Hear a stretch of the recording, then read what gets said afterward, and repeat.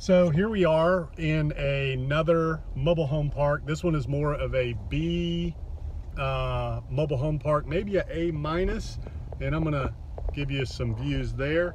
More like a neighborhood with nice tree-lined streets, newer homes, a lot of double wides, nice little decks and porches, paved roads, street signs, and nice little cul-de-sacs. So this is more like your traditional neighborhood setup here. This is not like what you'd see in Florida or Arizona in some of the retirement communities where they're really nice subdivisions with manufactured homes and they've got sidewalks and street lights and things like that. This one is still a little bit older, but at least the homes are a little bit nicer and a little bit newer and bigger. So there are a lot of double wides in here, nice streets, nice looking homes. There's obviously some community standards where they have to keep the homes up and they're not allowed to do certain things to them. So it looks just more like, any neighborhood that you would drive through. Nice double wides, a good mixture.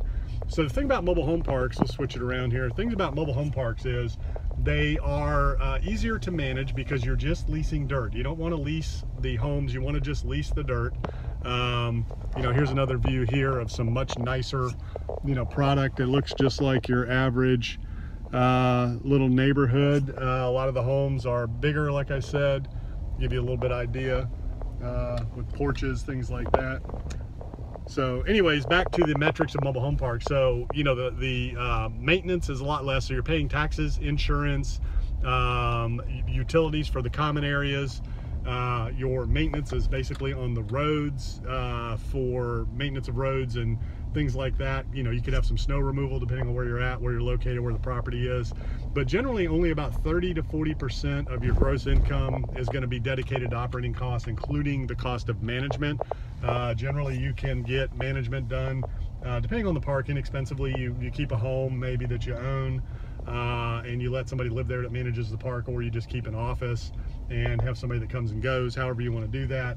But with management and all your other expenses, generally you can keep 60 to 70% of the gross income to contribute towards debt service. And mobile home parks are easier to finance. You can get long-term financing on mobile home parks like you can on apartment buildings. A lot of great products out there, and they are very easy assets to own, maintain, and manage. You're just leasing land. So the downside, what's the downside to a mobile home park? The downside is there's not much money coming in off of the lot rent, depending on what market you're in. Cap rates are compressed, so you need a bunch of parks, you need a bunch of lots, a bunch of units for it to make sense and to generate any kind of scale. So you need thousands and thousands of units, and that could be spread out over a number of parks in a number of different areas. So it takes a lot of inventory to make, to be able to scale and generate any kind of a good solid cash flow off of a mobile home park. So that is the tour of a B class mobile home park for our area, maybe even an A minus. We don't have any newer parks. When you start getting into the southern states where there's a lot of retirement communities, and even out west in the Arizona, Nevada areas, there are a lot bigger mobile home retirement communities out there that are class A's with a lot of amenities that look just like any other neighborhood anywhere in the country. So that's a quick rundown on the economics of mobile home parks. They are good investments, good cash flows, but just like everything else right now, there's a lot of competition for them. So you have to look at a lot of deals, you got to make a lot of offers,